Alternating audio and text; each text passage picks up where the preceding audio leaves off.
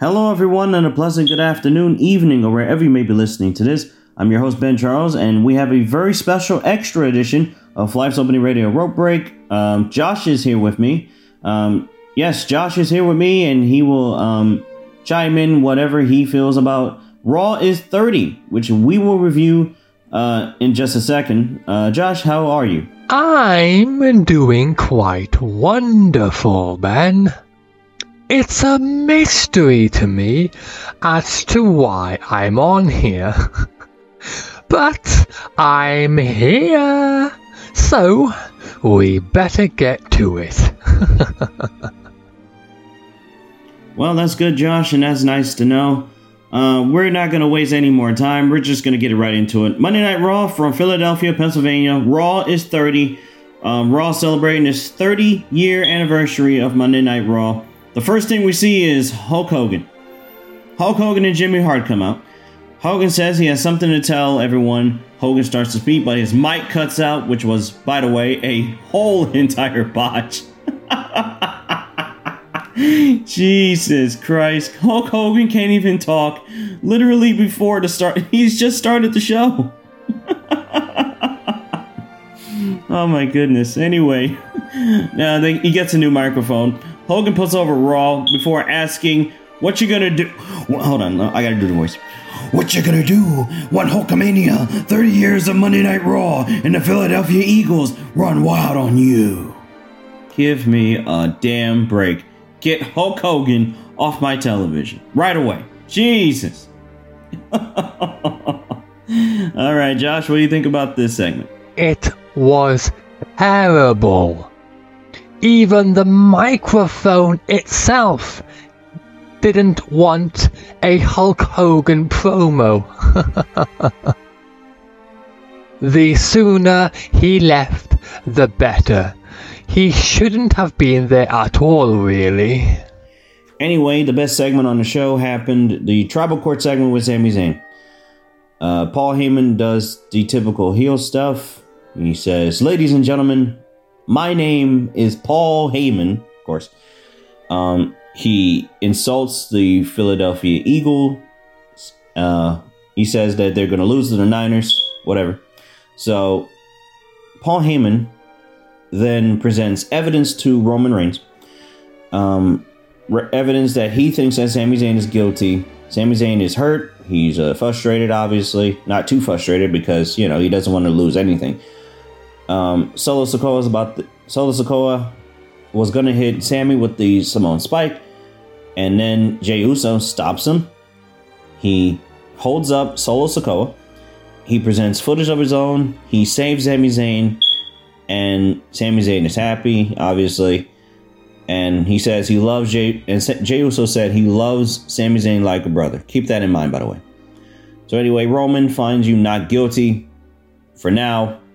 That I'm pretty much recapping the entire segment in very briefly here, but I can't even review this segment because this segment was the best thing on the show, and it was good, and it was fucking awesome.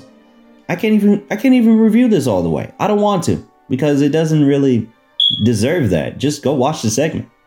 So Josh, what do you think about this segment? I thought this segment was fucking amazing. 10 out of 10 segment. I personally wouldn't rate it that high, as it doesn't deserve to be a 10 out of 10, as you said.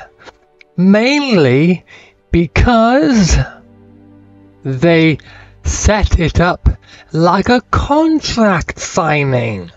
No effort to set it up like an actual courtroom of sorts, or to have this be presented in one. Remember when Otis and The Miz had their own courtroom about the Money in the Bank briefcase in 2020? And JBL was the judge? Do you remember that? Why couldn't they have done that here? Instead, they just put a table in the ring like a typical contract signing, and act like it's a courtroom. If this is going to be the trial of Sami Zayn, then present it like it's an actual trial in a courtroom or something that looks like a court-based environment, and not like a flipping contract signing. Where? What's the effort? I have no comment about the rest of the segment. You know, the arguments for and the arguments against keeping Sami Zayn around in the bloodline. I have no comment about anything that happened, as I'm just not bothered to, as I actually have nothing to say about it. So, moving on. Although, before you get to your next point, Ben, I will say I don't care about Roman Reigns and his championship reign, so therefore I don't care about this. All right, everybody. We're continuing on with Raw. The Usos versus the Judgment Day for the Raw Tag Team titles. This was the best match on the show. The only thing really you need to know is the Usos. They retained the belts. Obviously, the Judgment Day was not going to win this match. Cut it out. So, at the near end of the match, Jimmy Uso goes down with a knee injury. This is the same thing they did to the Judgment Day 2 weeks ago. So now Sami Zayn steps in for Jimmy Uso. Pardon me. Why do I keep saying Jey Uso? Jey Uso was in the match.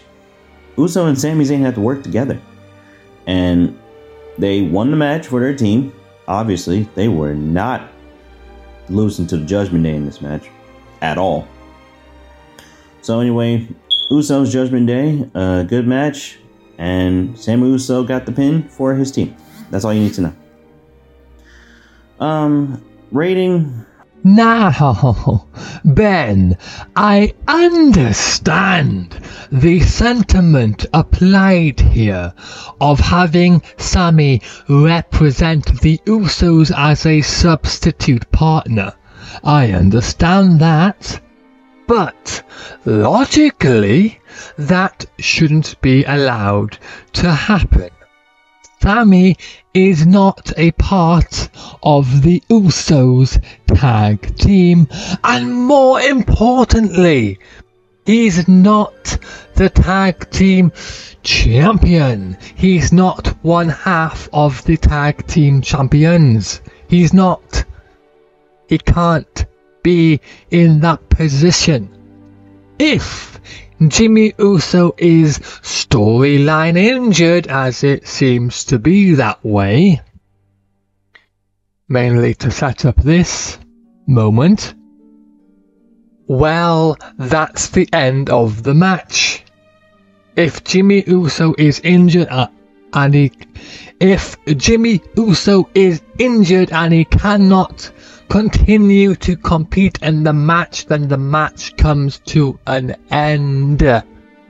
You can't just have Sami suddenly enter as a brand new tag partner and instantly now be defending a tag team championship he's not even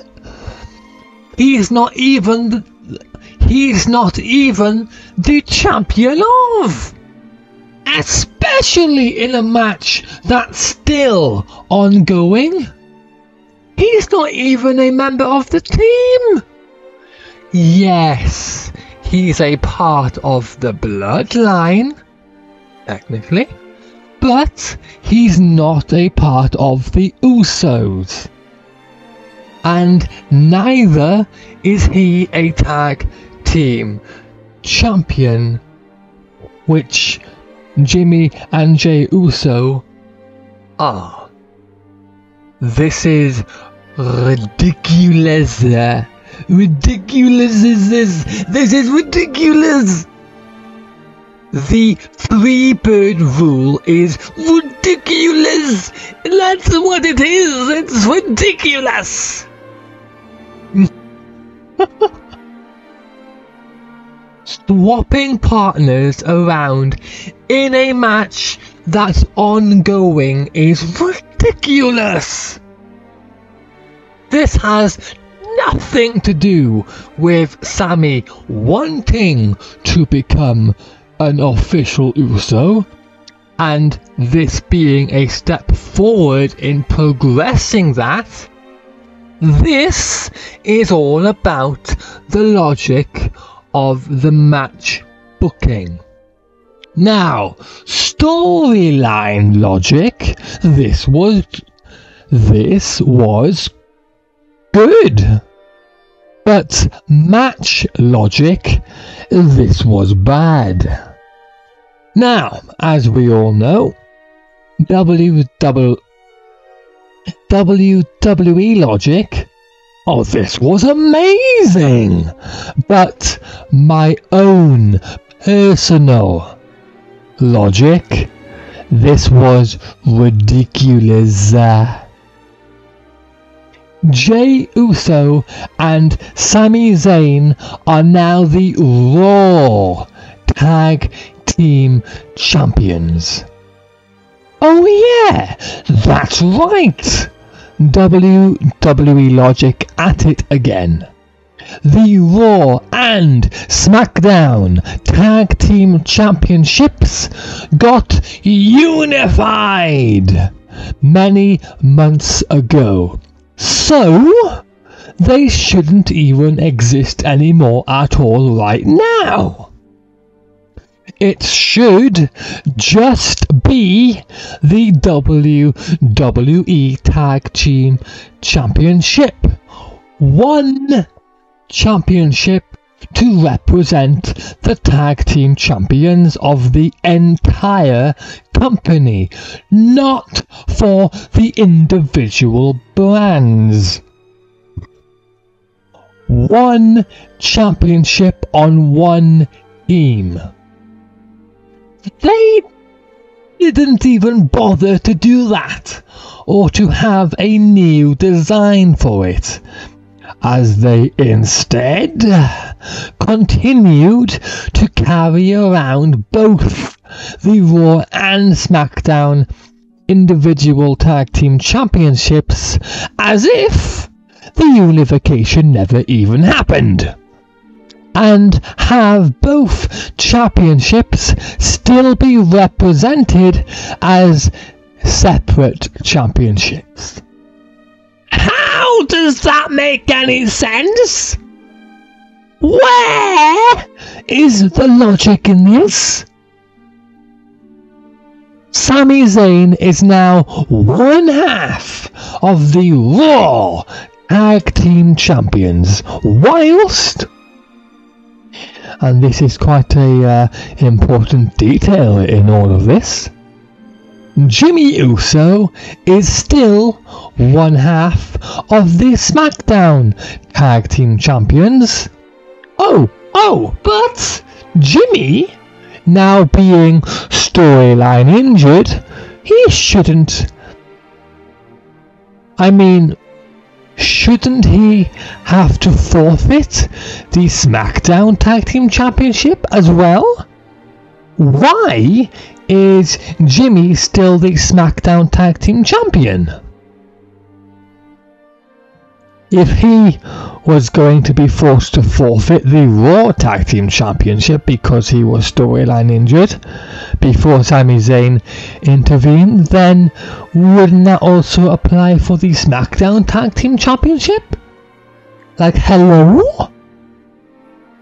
The pretend General Manager Adam Pearce made it clear the Raw Tag Team Championship would have to be forfeited for if Jimmy couldn't continue the match. So, yeah, questions upon questions upon questions indeed. Now, Sammy only rescued the Raw Tag Team Championship by now claiming his half of the champions who are now holding the championship. Yes. Yes. Right, so Sammy only rescued the Raw Tag Team Championship as only the Raw Tag Team Championship was being defended. Even though Sammy shouldn't have been allowed to have done that, but I digress. Now, how will this be addressed, Ben? How will this make sense going forward? I have no idea, but it doesn't make sense at all right now and hasn't done for a very, very long time. This is ridiculous, absolutely ridiculous. Oh! And as for the quality of wrestling during the match itself, I'll be generous and give it a 4 out of 10. Fuck the super kick. There were like 1,000,000 of them in this match. You have other moves available to do, so do those moves instead. Fuck the super kick! Alright, our next segment was Baron Corbin, JBL, The Godfather, and Ron Simmons.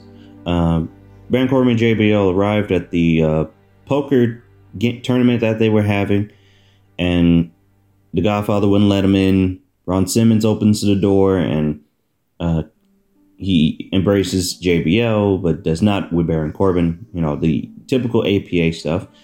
And they get let into the poker tournament, and there you go. I'm not going to explain any more of that, segment. It was a decent segment. LA Knight cut a promo.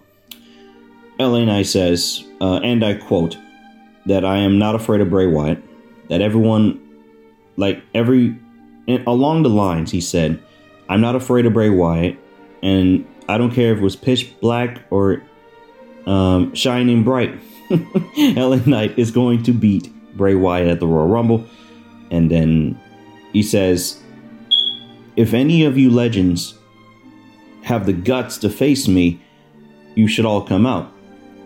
The American Badass, The Undertaker's music hits, and the crowd goes crazy. The crowd erupts, by the way. The Undertaker gracing us with his presence on Monday Night Raw, and The Undertaker didn't say anything at all. He was just there. LA Knight was scared of him, so he backed away, and then lights turned out again. Bray Wyatt is there, and then he backs away again. He runs right into The Undertaker in the ring, and then Undertaker, realizing that we don't fucking bury talents on this show, The Undertaker gives him the Bray Wyatt, who then gets into the ring and hits Sister Abigail on LA Knight, and that's the end of the segment. Also, The Undertaker whispered something to Bray Wyatt's ear. I don't know what the hell it is, but if it says, get LA Knight off my television, yes. Josh, what do you think? No comment about the poker.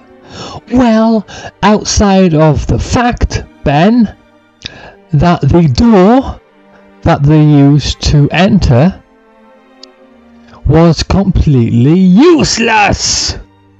They could have at any given time just walked around it.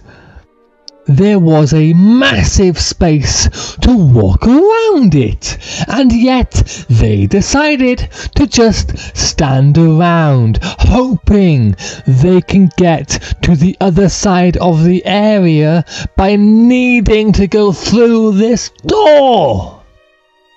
That when walked through, just led to nothing but the rest of the corridor, leading to a bunch of tables where the poker was happening. They did not enter a new room by going through the door. They just stepped forward onto the same corridor they were already on. Ridiculous! All I'm going to say about this is that Bray Wyatt has got to win, and win on his own, and mostly in a dominating fashion. Not entirely a squash, because LA Knight, yeah, he needs to get some offense in and some defense in. You can't just completely squash him, but Bray needs to dominate at least 75 towards 80% of the match and get the win on his own, fairly and cleanly. Oh, and this better not be a segment. This better be an actual match. Have lanterns or something be scattered about as the only source of light to match the theme of Bray's character. It's supposed to be a blackout match, but we need some sort of source of light in order to actually see what is going on. Otherwise, why even have it to begin with? So yeah, to go along with the theme of his character, place a bunch of lanterns around the area, and there we go. Oh, yes! The Undertaker came out on his motorbike, which he had trouble to start up a few times. Now, if this doesn't lead to the Undertaker being Bray's manager or something along that, then what was the point of this? This is a waste of time otherwise. Oh, and please, for the love of everything that is professional wrestling, The Undertaker needs to stay retired. Another segment which I will refuse to talk about, but I'll just briefly mention it here. DDP wins in poker. That's all. Steel cage match. That was supposed to happen. Becky Lynch versus Bayley. This match never started, and the match never happened at all. No rating.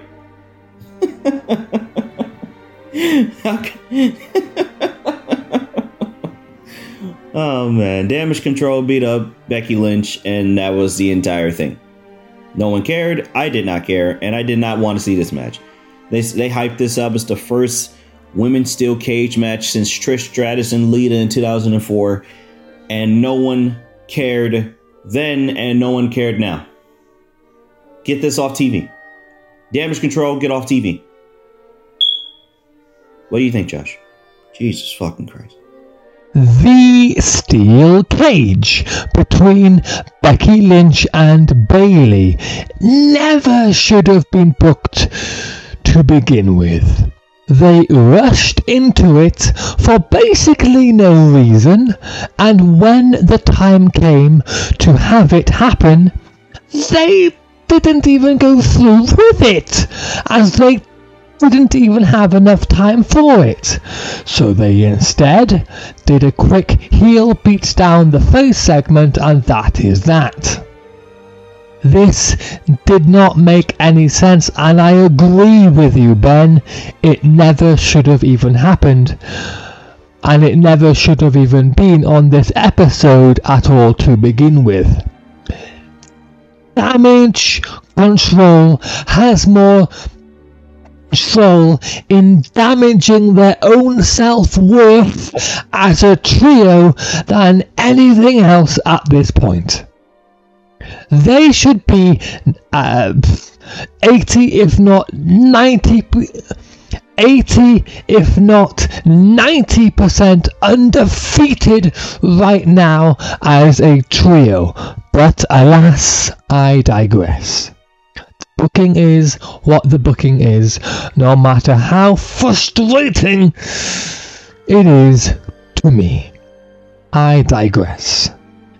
Split them up. Split Damage Control up. Split Bailey, Dakota Kai, and Io Shirai up. Split them up. Kill off the group. End it. And have them go their own separate ways.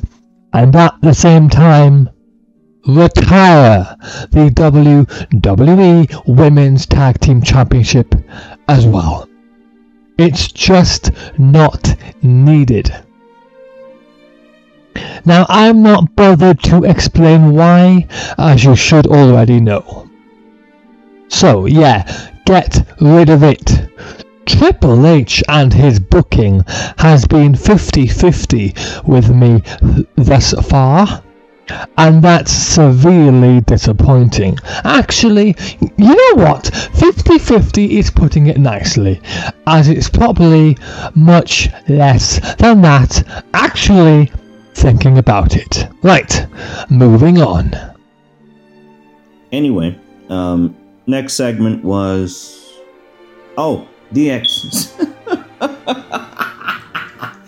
The DX segment. Jesus. This went way too long, but it was great. Alright. DX came out. Everyone and Kurt Angle came out because obviously Billy Gunn is in another company. So Kurt Angle, who looks so out of place, he was in DX. Oh my god. This was the best segment. This was the second best segment on the show. DX did their typical stuff. Kurt Angle had a couple of comedy here and there. Triple H says, "Are you ready?" You know, typical stuff. Anyway, Kurt Angle did the cross chops, which was not very good looking.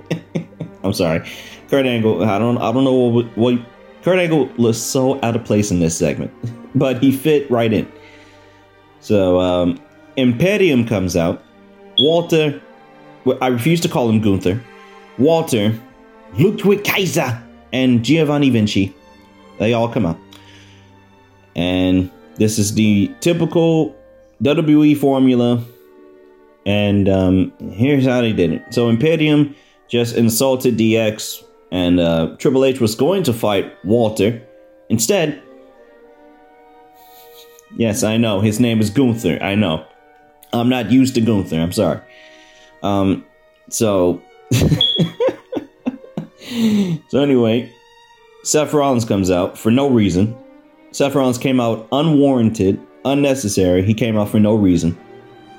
DX says, "Oh, I wonder if somebody's going to team up with DX." Why do we need a damn tag team match? Why do we need a tag team match? We did not need a tag team match between Imperium versus Street Profits and Seth Rollins. You're acting like we can't just have the Street Profits versus Imperium. I don't understand. I don't understand this. Anyway, Street Profits came out. Teddy Long came out for no reason. Oh yes, I got to do the Teddy Long voice. I gotta do it. "I have an idea, player. Tonight, you 6 guys, there should be a 3-on-3, there should be a 6-man tag team match, player. Holla." Jesus Christ. I made fun of Teddy Long last week. You know, I gotta do it. So anyway, we had a 6-man tag. Seth Rollins and the Street Profits versus Imperium. All you need to know is that the Street Profits won over Imperium, and Imperium lost clean. on live TV, I gave the match a 6 and Logic a 5. And that was that. What do you think, Josh? This was a terrible segment, Ben. You may have enjoyed it, but I certainly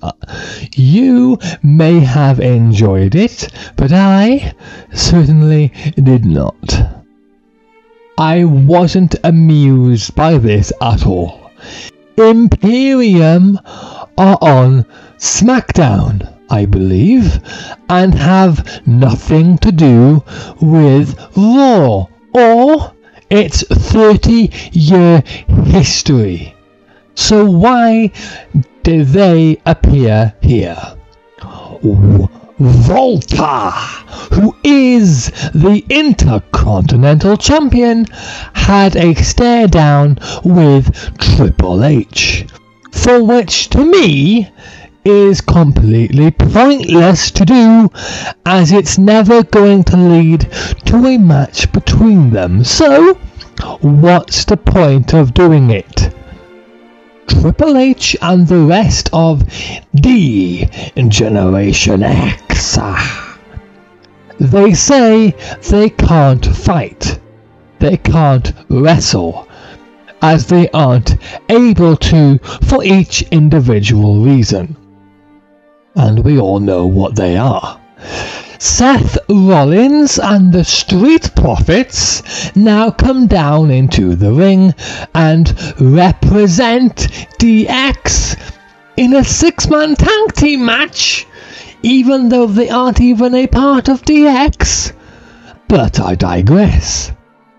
Before the match happens, Eddie Long, who is mainly known for being the SmackDown General Manager, appears on the stage and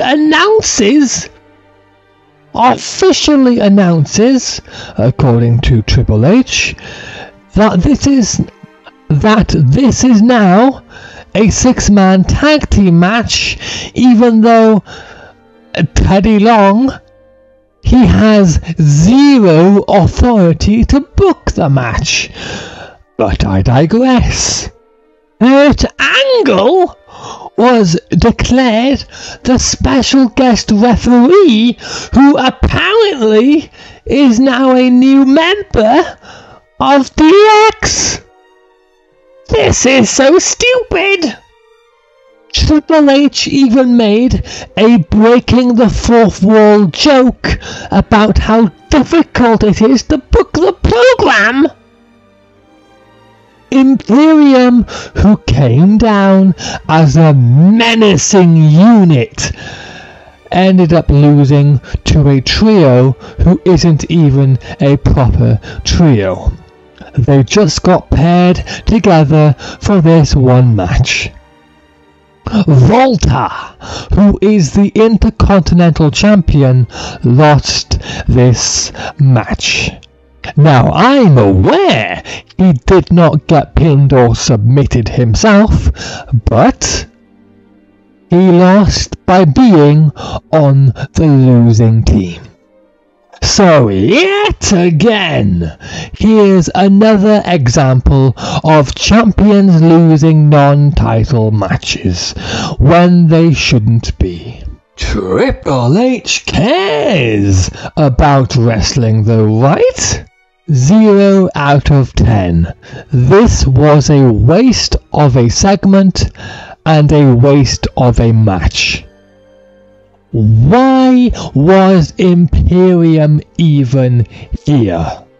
Seth Rollins, all of a sudden, is he now going to start a feud against Volta for the Intercontinental Championship based on the result of this match? Was this booked to start up a feud out of thin air just for the sake of it? I absolutely hope not. What else happened on Raw is XXX, Ben? This is a segment I actually enjoyed, considering, everything in WWE history, all right? Baron Corbin loses to the $1 Million Man and Erwin R. Shyster.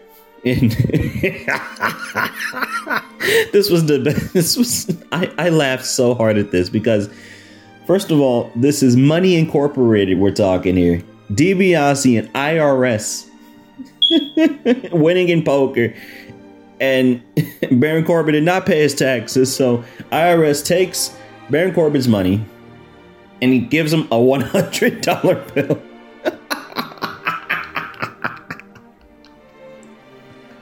Fucking gold. Jesus, IRS, you get a salute, sir. Thank you. Jesus Christ. What a great segment that was, actually. That was a really good segment. Oh man. Anyway, that was that segment. IRS, thank you for coming.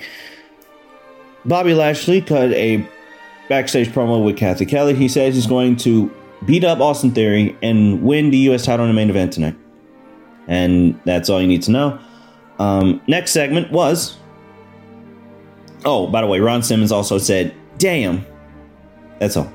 MVP says he knows Lashley will stay true to his word. MVP wants to celebrate after he wins, and Lashley will handle his business without MVP. So they are also continue to tease the Hurt Business.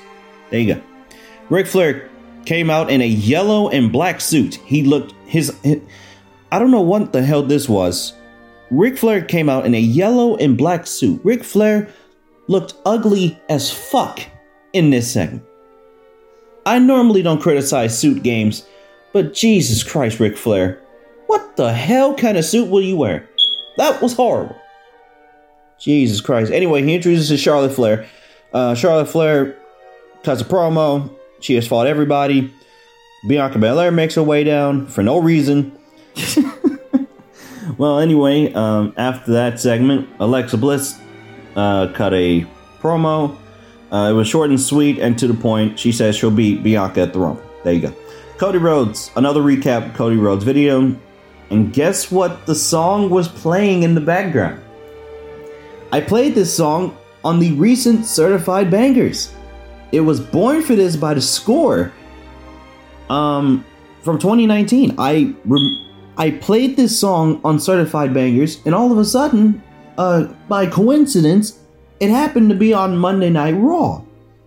And I'm like, whoa. I'm like, this is cool. I mean, maybe somebody's listening to Certified Bangers out there. I don't know.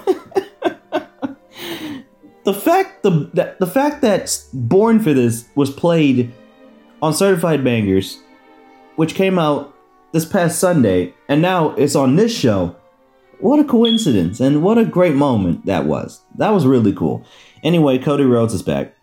John Cena is on the cover for 2K23, which probably I may not buy because, number one, there's just some... I haven't even seen the gameplay for the goddamn game, so I may not buy this at all. This may be the same thing from last year, so I may not buy WWE 2K23. I'm sorry. Anyway, a random ass Miz segment for no reason. Miz says, "Where's my Raw moment? Where's my sunshine? Where's my match for Monday Night Raw?" Kevin Owens stuns the shit out of him twice. No one cared. I did not care. Miz, get off my fucking television. There you go. That's the end of the segment. What do you think, Josh? Anyway, time for the main event. Bobby Lashley versus Austin Theory for the United States Championship in a no DQ match. This match was fine, except the match was always in picture, so no one really got invested in this match. All you need to know is that Brock Lesnar showed up again. I know, Brock Lesnar's back, everybody. I know. Brock Lesnar shows up, F5s both men, and the F5s Theory onto Lashley. 1, 2, 3. Austin Theory, with the help of Brock Lesnar, beats Bobby Lashley again. I gave this match a 5, wrestling 5, and logic, none. Zero logic for this match. What was the whole point of this match? If Bobby Lashley was not winning this match, what was the whole fucking point of this match? No one cared. I did not care. And that will wrap up. Raw is 30, pretty much. Josh, what do you think about the main event?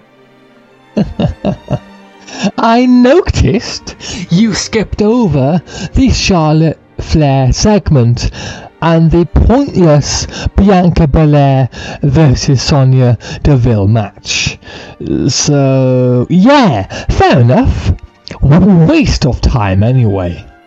Oh, and, fuck the WWE video games. They're all the fucking same every single time.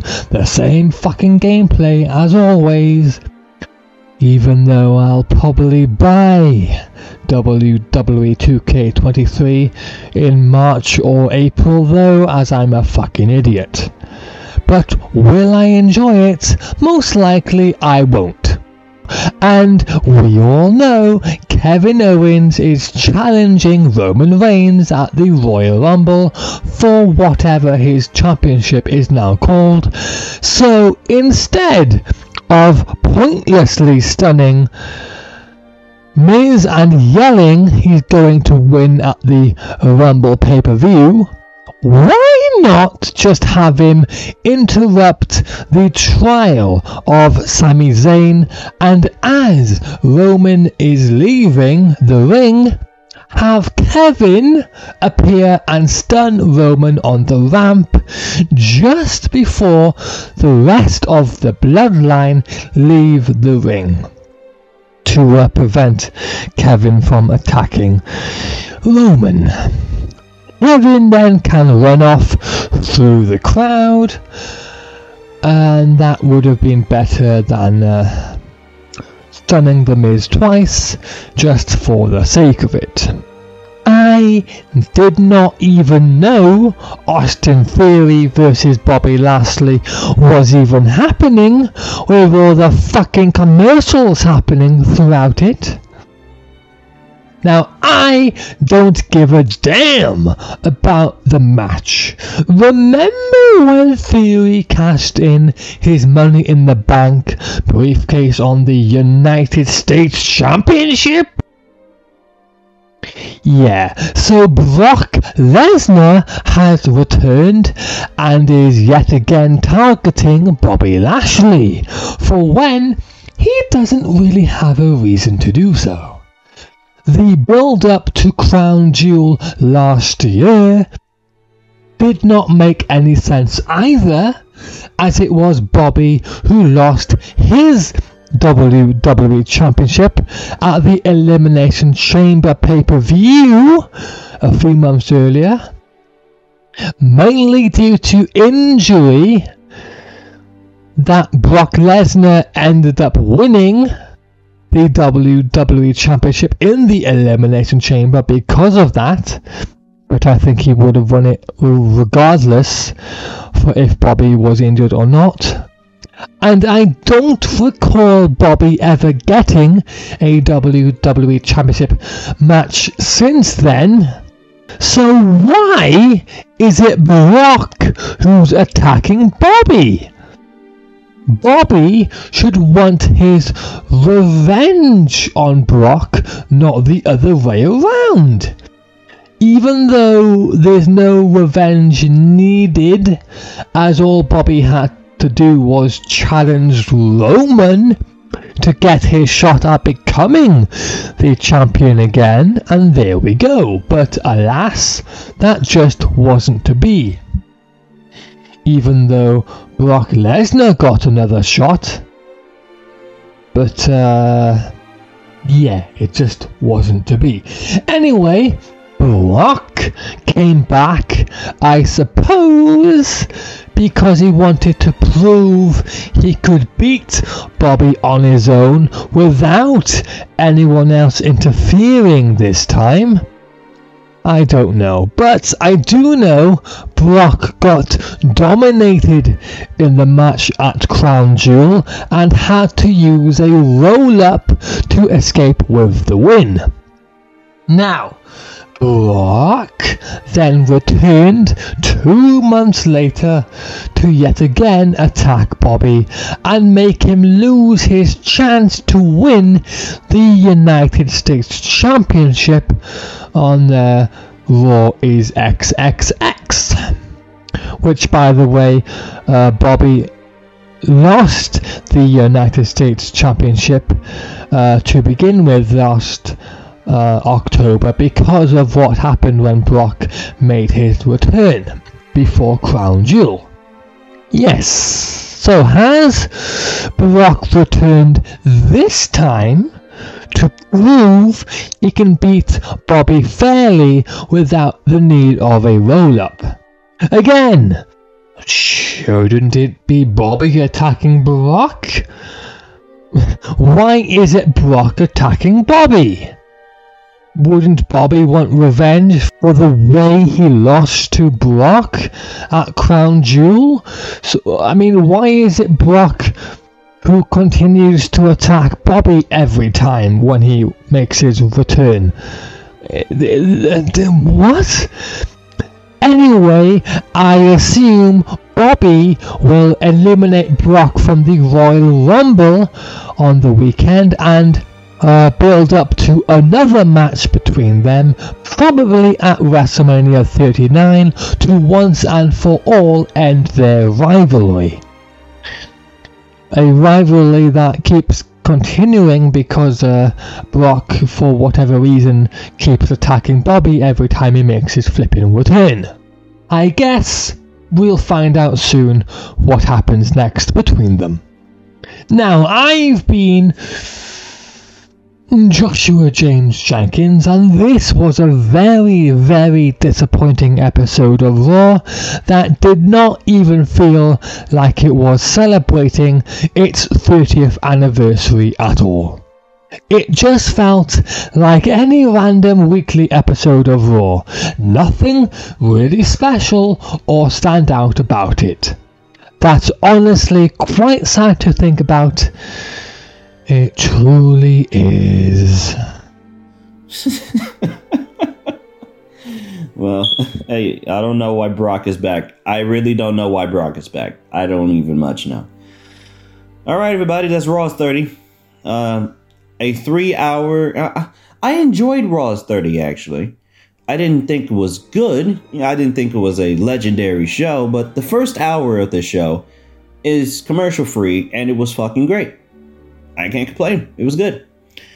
But everybody, that's Raw's 30. I'd like to thank Josh for being a part of this show and joining me for Raw's 30. And I'm going to review Dynamite separate. No Roundup this week at all. So just strictly AEW Dynamite review.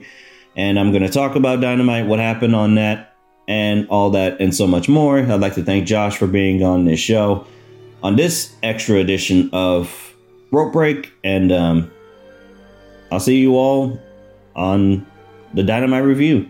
And also, I will see you all next week because, you know, there's going to be a big time roundup for next week. And the Royal Rumble review is going to be coming very soon. It's going to be next week, so look out for that. Don't want to miss that, guys. So anyway, for Josh Jenkins, I'm Ben Charles. So long, everybody.